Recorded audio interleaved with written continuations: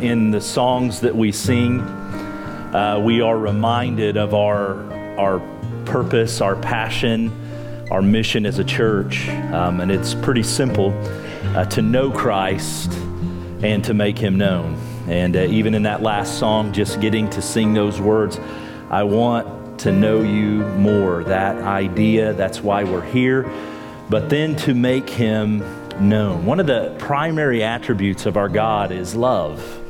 And that's been evident as we've worked our way through Paul's letter to the Galatians. And in this idea that the primary attribute of our God is love, we're meant to share that same attribute, that same character quality with the world around us, being Jesus.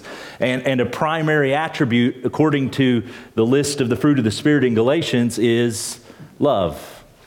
And so as we've moved into this last chapter in Galatians 6, there are some directives that we are given about how we are to show love to one another, to others around us. And last week we looked at that very first verse, that one of the ways we show love is by those who are overtaken in sin. We go to them, we stoop, and we help to restore them, to make them useful again to Jesus. And this week we move forward in chapter 6, verses 2 through 5. And our call to love here is this, pretty simple. It's to bear one another's burdens. And so if you'll follow along with me, Galatians 6, I'm going to start in verse 2.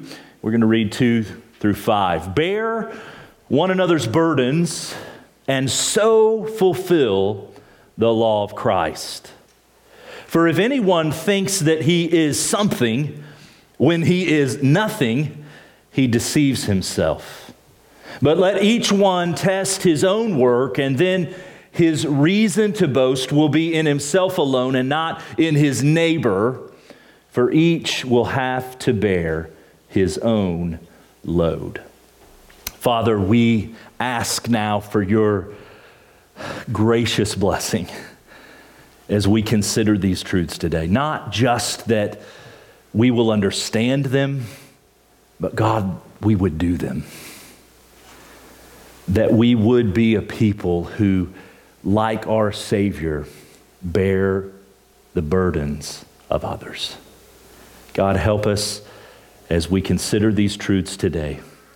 We pray these things in Jesus' name. Amen. Last week, I mentioned that famous story that Jesus gives of the Good Samaritan and how he was asked there in Luke 10, what do I need to do to inherit eternal life? And he said, you got to love the Lord your God with all your heart, soul, mind. He said, love your neighbor. And then the guy said, well, who's my neighbor? And Jesus moves immediately into the story of the Good Samaritan, where he tells about the man who was traveling from Jerusalem to Jericho, and he fell amongst robbers, and they beat him up, and they left him half dead in the ditch. And then there was a priest who came by. And instead of stopping to help the man, which we would assume a priest would do, he moves to the other side of the road and passes by. And then there is a Levite who comes by and sees the man hurting, overtaken, dying in a ditch. And Levite of the priestly tribe of Israel, surely he will stop and help, and he does not. And he moves to the other side of the road. And finally, there is a Samaritan, one of the sworn enemies of the Jewish people. And he sees this individual hurting, and he goes to him. And he binds up his wounds, and he puts him on his animal and takes him to the next town, pays for his care, promises to pay for additional care if it's required. And Jesus said, who then is his neighbor? It's the Good Samaritan. The Good Samaritan who in this story, as we talked about it last week, was a restorer of this one who had been overtaken. This week, we're going to transition that just a little bit and tweak it and talk about how that Good Samaritan was a burden bearer for this man who had been overtaken.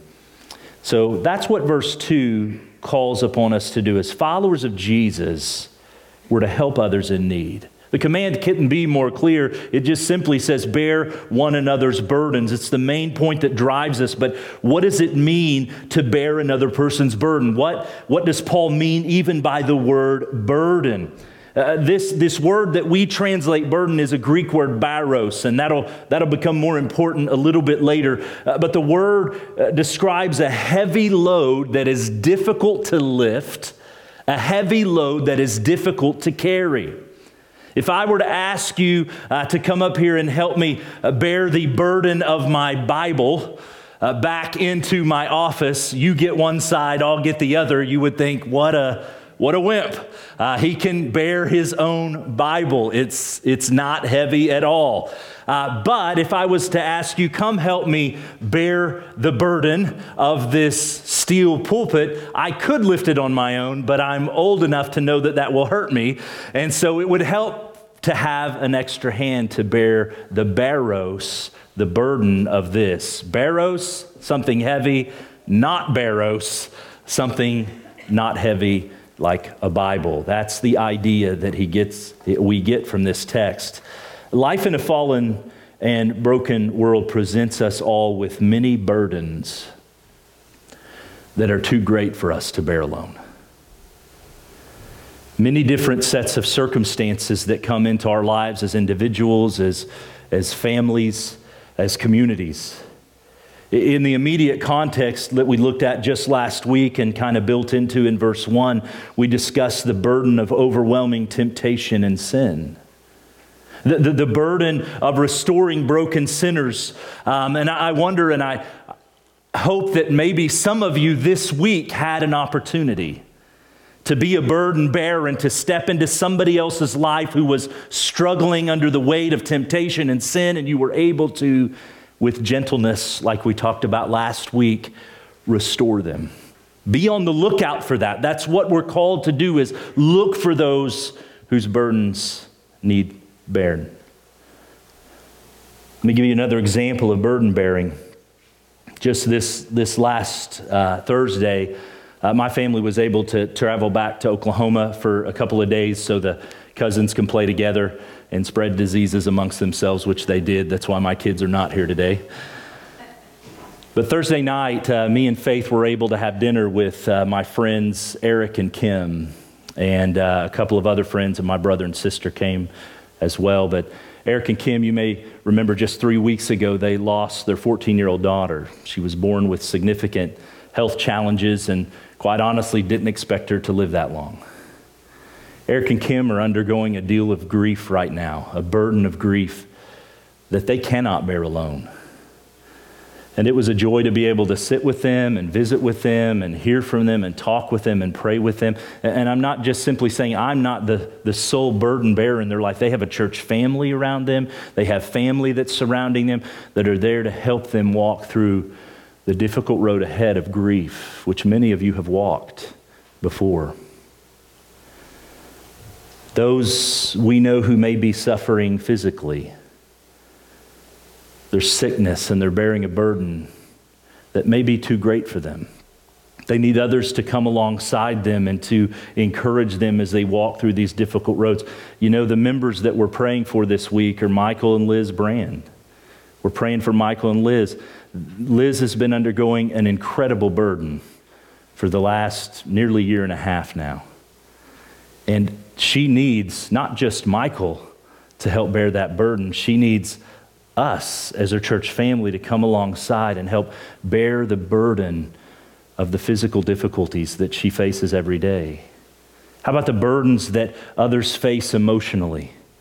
Moving through difficult seasons of life and weighed down by maybe it's anxieties that have been placed on them because of failing relationships, because of struggles at the workplace, because of the things that can often cause us to worry and be overcome with fear and depression. I think of the story that we've shared multiple times recently of Elijah, who had this mighty mountaintop experience of defeating all of the prophets of Baal, but then immediately Jezebel says, "I'm going to kill you by morning." And what does he do? He runs away.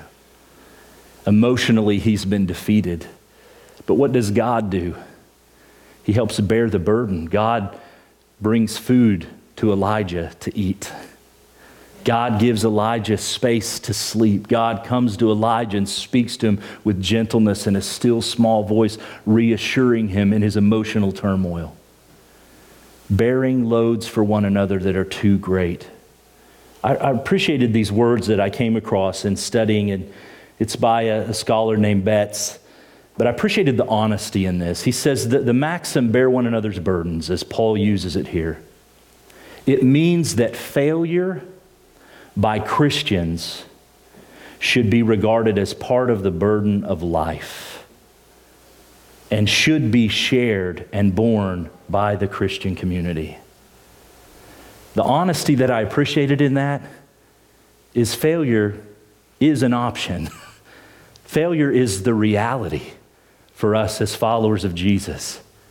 And we don't have to bear that burden of being failures alone. We bear that together as a community of Christ followers, pointing each other back to Jesus, gently restoring each other back to Christ. When the burdens of life become simple, he goes on to write, simply unbearable for any member of the community, the others, if they're truly spiritual, will lighten his or her load by sharing his or her burdens and thus enabling them to stand. They will do so sympathetically and gladly and not by compulsion. Bear one another's burdens. And then Paul makes a remarkable claim when he writes that when we stoop to help bear the burdens of others, we fulfill the law of Christ. Well, what is he talking about there? It's very interesting that for those of you who have been here for the duration of this study, that the entirety of the book of Galatians has been about our inability to fulfill the law. And that we cannot keep the Mosaic law. It's not possible. But now he says, if you do this, you can fulfill the law. But he says the law of Christ. So what is the law of Christ? Simply put, it's one word. It's love. And we could prove that by going to where they asked Jesus, hey, what's the greatest commandment? And he said, love the Lord your God with all your heart, soul, mind, and love your neighbor as yourself. The law of Christ is love, and love says this, you before me. Love puts your needs, your interest above my needs and my interests. That's what love does. It's a love that is exemplified in the life and the death of Jesus himself. To this point, author Tim Keller writes this. He says, though the whole Old Testament law could be summed up in the command to love, it is Christ's life and death that becomes the supreme embodiment of what this love should be. We look to Jesus, who said this to his disciples, a new commandment I give to you. Love one another, just as I have loved you. So when we stoop to help another pick up their burden, whatever form it may take, we are being obedient to the command of Jesus to love one another. But more importantly, we're being like Jesus. And the person we're helping and the observers who are around us, watching us stoop to help, they don't see us, they see Christ. They see his love being displayed in this broken world. They see love and joy and peace and patience and all that fruit that's meant to display his glory and his character. In 2 Corinthians 7, Paul actually provides a very personal example of burden bearing, and I just wanted to share these verses with you. He says this, for when we came to Macedonia, he writes that our bodies had no rest. We were afflicted at every turn. We were fighting without and fear within. Paul says we were done. Physically, we were exhausted. Emotionally, spiritually, we were exhausted. And here's what he writes. But God, who comforts the downcast, comforted us by the coming of Titus. By the coming of Titus, and not only by his coming, but also by the comfort with which he was comforted by you and he told us of your longing, your mourning, your zeal for me, so that I rejoiced still the more.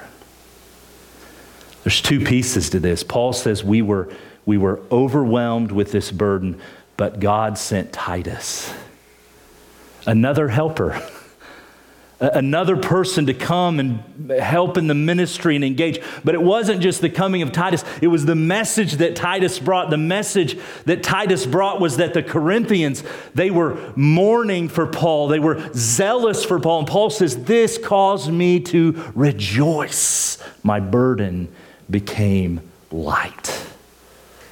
Bearing one another's burdens. Whose burdens do you need to bear? Who are the people in your life and around your life that you need to stoop down and help? How do we do that?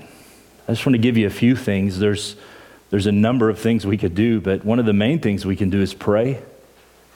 I mean, sincerely, genuinely pray. It's not the kind of prayer that says, hey, I'll pray for you, and then you don't really follow through with that. That may encourage them for a moment.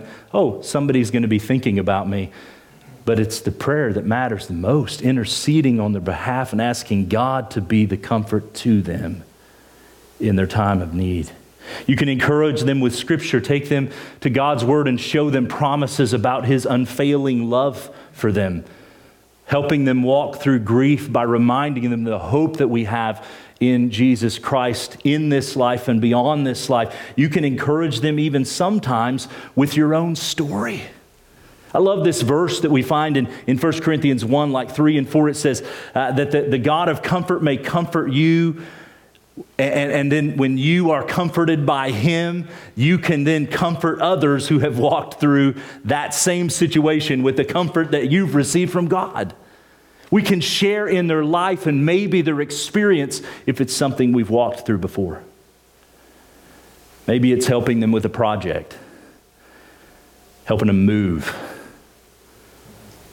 helping them mow, helping with a meal, a ride, maybe financial assistance. I can think of many times in the history of my own family when finances were very tight and a check would randomly show up from like mom and dad over here or some other family, and that burden would just be lifted. Or we'd open the front door and there'd be a bag of groceries just sitting there on the porch that somebody probably in the church had dropped by. Burden lifted in those moments.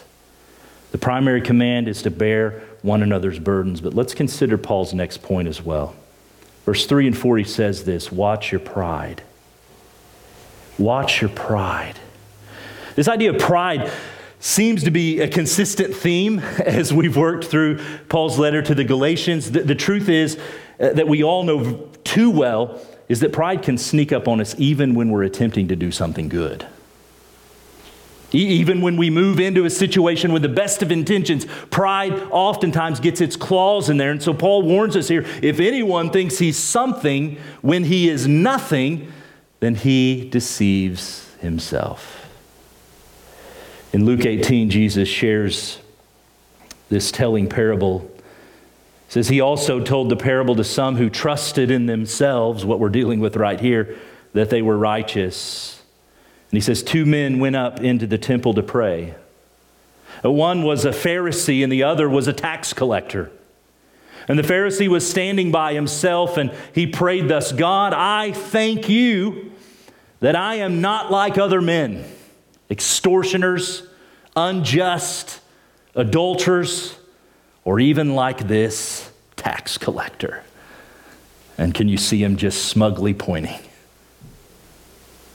He says, I fast twice a week. I give tithes to all that I get. But the tax collector, who was standing far away, would not even lift his eyes to heaven, but beat his breast, saying, God, be merciful to me, a sinner. I tell you, Jesus says, this man went down to his house justified rather than the other. For everyone who exalts himself will be humbled, but the one who humbles himself will be exalted. Jesus' point in the parable isn't that we tend to be like the humble tax collector. His point in the parable is we tend to be like this Pharisee who sees ourselves better than other persons, looking down on them. One commentator summarizes Paul's point this way. It says, Paul implies that those who imagine themselves to be somebody are unable to bear the burdens of others. They fancy themselves to be without sin or weakness, and they're unable to sympathize with others or to concern themselves with their burdens. Conversely, they're more likely to treat others with gentleness and humility if they feel their own weakness. You know, pride can present itself in a couple of different ways, or it can present itself in many different ways. I just want to share a couple with you. The pride of self-delusion. That's the pride of the Pharisee in Jesus' parable. He deluded himself into thinking that he was righteous because of the things that he did, because of the works that he performed. He deluded himself into thinking that he was better than other people because of the things that he did.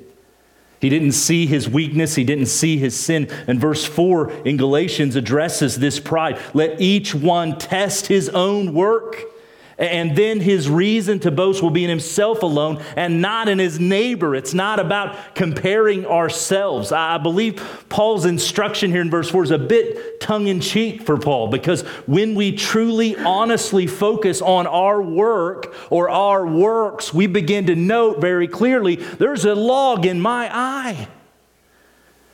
And here I am now concerned with the dust in someone else's eye.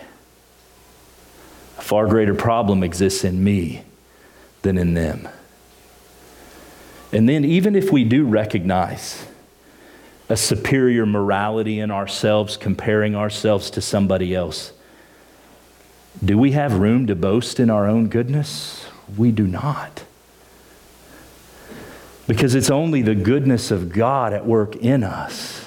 Scripture is clear time and time again that all boasting must be in Jesus. 2 Corinthians 10:17. Let the one who boasts boast in the Lord.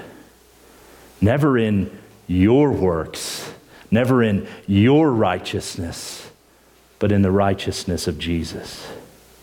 There's a pride of self-delusion that oftentimes leads us to not bear the burdens of others. There's a pride of selfishness that just simply refuses to stop and help.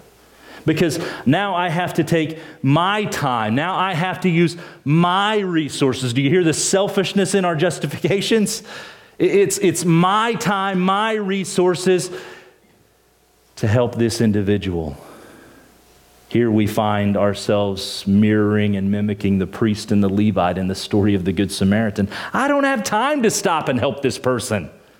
I don't have time to bear their burden. I've got somewhere to be, somewhere to go. We don't want to be inconvenienced by the burdens of others. If we want to crank it up a notch, there's a pride that I thought of as well. I'll just call this the pride of Jonah. We just don't like those people very much. Jonah didn't go to Nineveh because he hated those people. And he didn't want God to show mercy to them. He didn't want to go and bear any burden for those people. And then, even after he did go and he preached the message and they repented, he sadistically waited outside of the city for God to rain down fire and judgment on the people that he hated. Sometimes we don't bear others' burdens because we just don't like them. And hate is the opposite of love. Paul's final point, which at first glance can seem a bit contradictory.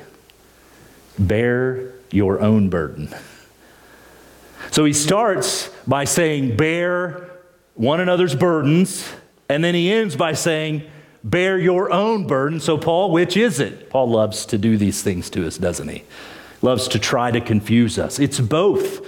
We already pointed out that the word used in verse 2, here's why I gave the word, is baros. Well, the word he uses here in verse 5 is the word portion or fortune. This word doesn't refer to a heavy load like a pulpit. It refers to a light load like a backpack. The load that God has given you to bear in your life. It doesn't contradict, it complements. Listen again as Keller describes this. He says, how can we possibly carry each other's burdens when each should carry his own load? Because load is not the same as burdens. The Greek word translated burdens means a heavy weight, but the different Greek word translated load refers to a kind of backpack. Verse 5 means that God has given each of us a different set of weaknesses, a different set of gifts, responsibilities that we have before God. We're not all the same in this regard. Recently, we have commented on this text in John 21 where Jesus meets Peter on the seashore. And he asks him the question, Peter, do you love me? And Peter says, yes, Lord, you know I love you. And he asks it 3 times. And we've talked about the gentleness of Jesus in that moment in restoring Peter. Peter had denied him 3 times. And so he asks him 3 times and then commands him 3 times to feed his sheep. But as they walk along and after they have that exchange, Jesus gives Peter a little insight into his own death and what he will face in the coming years ahead. And while Peter is listening to this, and I love this play out, you can read this on your own later because John is the writer of the gospel, and John is following behind Peter and Jesus as they have this conversation. And Peter looks behind him and says, well, what about that guy? What's going to happen to him? And Jesus just simply says, if I choose to allow him to stay until the kingdom comes, what is that to you? Jesus effectively says to Peter, Peter, bear your own load. Stay in your own lane on this one. Focus on the responsibilities that I have given to you. It's our own conduct and performance that each person should concentrate on, not the conduct and the performance of others. We're to engage in self-assessment, not critical evaluation of other people. One of those is more fun than the other. One of those comes easier than the other. Scripture is clear that we will all give an account for how we carried the load that Jesus gave to us. What we did with the gifts he gave to us. How we handled the load and the circumstances of life that he brought to us. But while you bear your own load, humbly following Jesus, you must be on the lookout for others who have been overwhelmed by sin, overwhelmed by suffering, who you can stoop and help carry their burden. We could put it this way. Part of your load that Jesus has given to you is to bear the burdens of others. To be ready to step into the life of another struggler and help them carry those loads, not in judgment, but in love. That's the command that we find here. How do we do it? Let me start where we ended with just some practical questions to consider. What load has Jesus given to you? What are the particular gifts that he's given you? How are you using those gifts for the benefit of others? What particular weaknesses has he placed in your life? We're not all going to be strong in every area of life. That's not what we're ever called to try to attain to. How are you handling those weaknesses in your life? What other responsibilities has God given to you? Maybe it's the responsibility of being a part of a family. You have a certain role to play in your family. You have certain service that you need to give to your family. It's part of being a church and a member of a church and a church family that we're called to fulfill particular roles and use our gifts. And in this, God doesn't demand perfection of us. Friends, that's why Jesus came. But he does want us to be faithful in growing and using the things that he's given to us. Second question I want you to consider. Has pride clouded your view of others?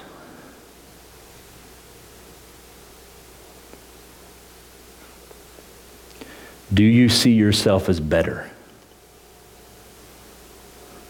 than other people? I'm not just talking about the people who are sitting in the room around you today. I'm talking about the people that you may interact with on social media that are halfway around the world. Do you see yourself as better? Are you boasting in your own goodness and your own works? Do you have prejudices against other people? Do you not have time for other people? Do you view other people as obstacles rather than opportunities? If you find yourself often annoyed at the needs of other people, then something's off. Something's wrong in our heart.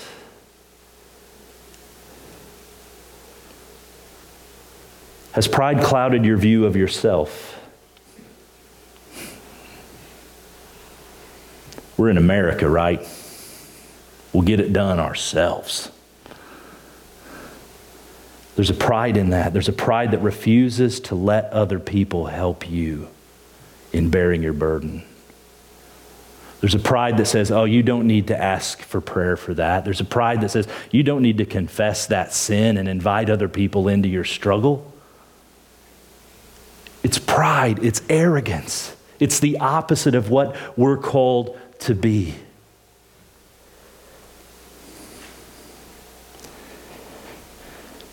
Number 4, who do you need to stoop down and help with their burdens? And how can you practically do that?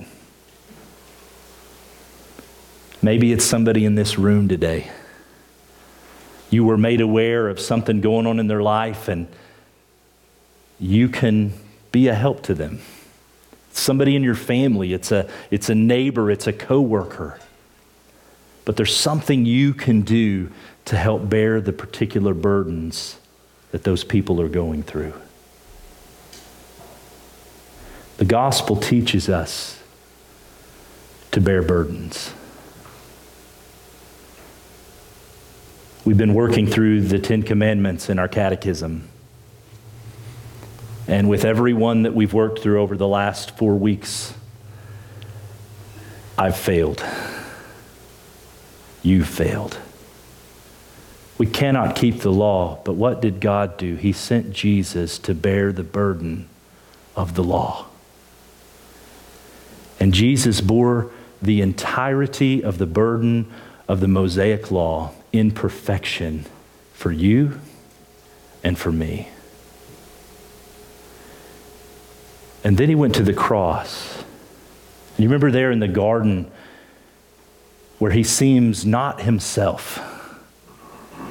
He seems extra emotional and erratic and maybe somewhat out of control, and he's sweating and he's praying, Father, if at all possible, let this cup pass from me. Nevertheless, not what I will, but what you will. And he prays it again and he prays it again. And then hours later, he's on the cross. What was the cup that he wanted to pass? What was the cup that he ultimately took and drank? It was the burden of our sin. He takes our sin upon himself. 2 Corinthians 5:21, he who knew no sin became sin. He takes the burden of our sin upon himself.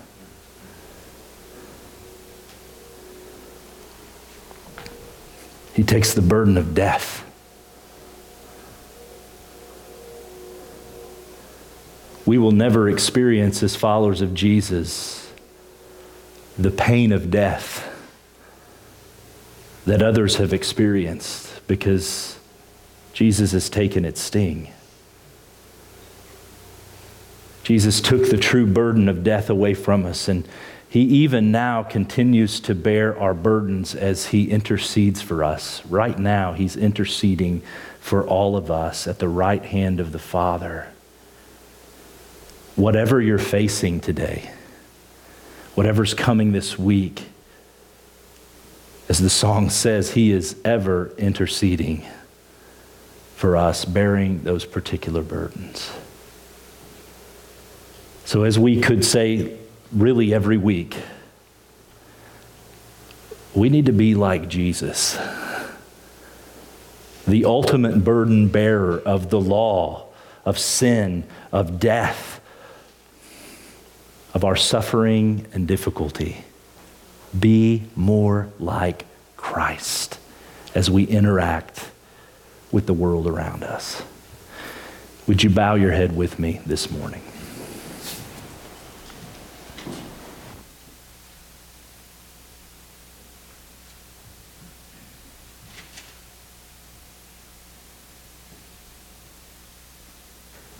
If you're here today and you are under the burden of the law, if you're here today and you are guilty because you know you have not been perfect, you haven't been good enough, friends, cry out to Jesus today because he longs to take that burden away. The gospel teaches that he will give you his righteousness and he will take your sin. And that is why it is good news. He wants to bear that burden. That is a burden that I cannot bear.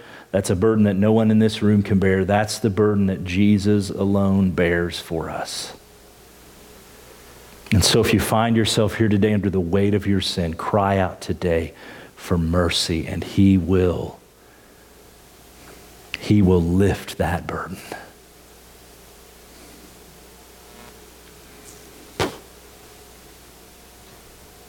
But for many of us who are here today, there are particular people that came to our minds. And some of them may be people that we've been avoiding because of pride and selfishness. And today, maybe the conviction of the Spirit is it's time to stoop and it's time to bear the burden. And I truly hope that there's some here today who maybe will just say, okay, I can't do it. You've been trying to.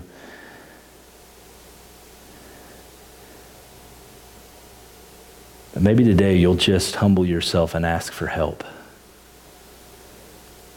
for prayer, for somebody to step into your life and just be an encouragement. Whatever it may be, I want to give you an opportunity now to pray. If you need to pray with somebody, if you have questions that you need answered, you can come forward at this time and I will make sure to pair you up with somebody who would love to pray with you. Love to open up Scripture and encourage you. But let's take an opportunity together now and pray. Father, life in this fallen world is difficult, and we make it all the more difficult because we're so boneheaded sometimes. Yet in your grace and mercy, you reach down time and time again, and you lift those burdens and you restore us. And God, we're asking you to do that again today. And God, we're asking that you use us to do that as well. That you help us to open our eyes and to see and to not move to the other side of the road, but to stop and to help. To display for the people that we love in this room and the people that we love outside of this room in our neighborhoods and in our places of employment, to display the love of Jesus. Gracious burden bearing of Jesus to them. Not for our own boasting, not for our own benefit, God, but for your glory. Your glory and our good. Help us, God, to be ready, to be on the lookout. We pray it in Jesus' name. Amen.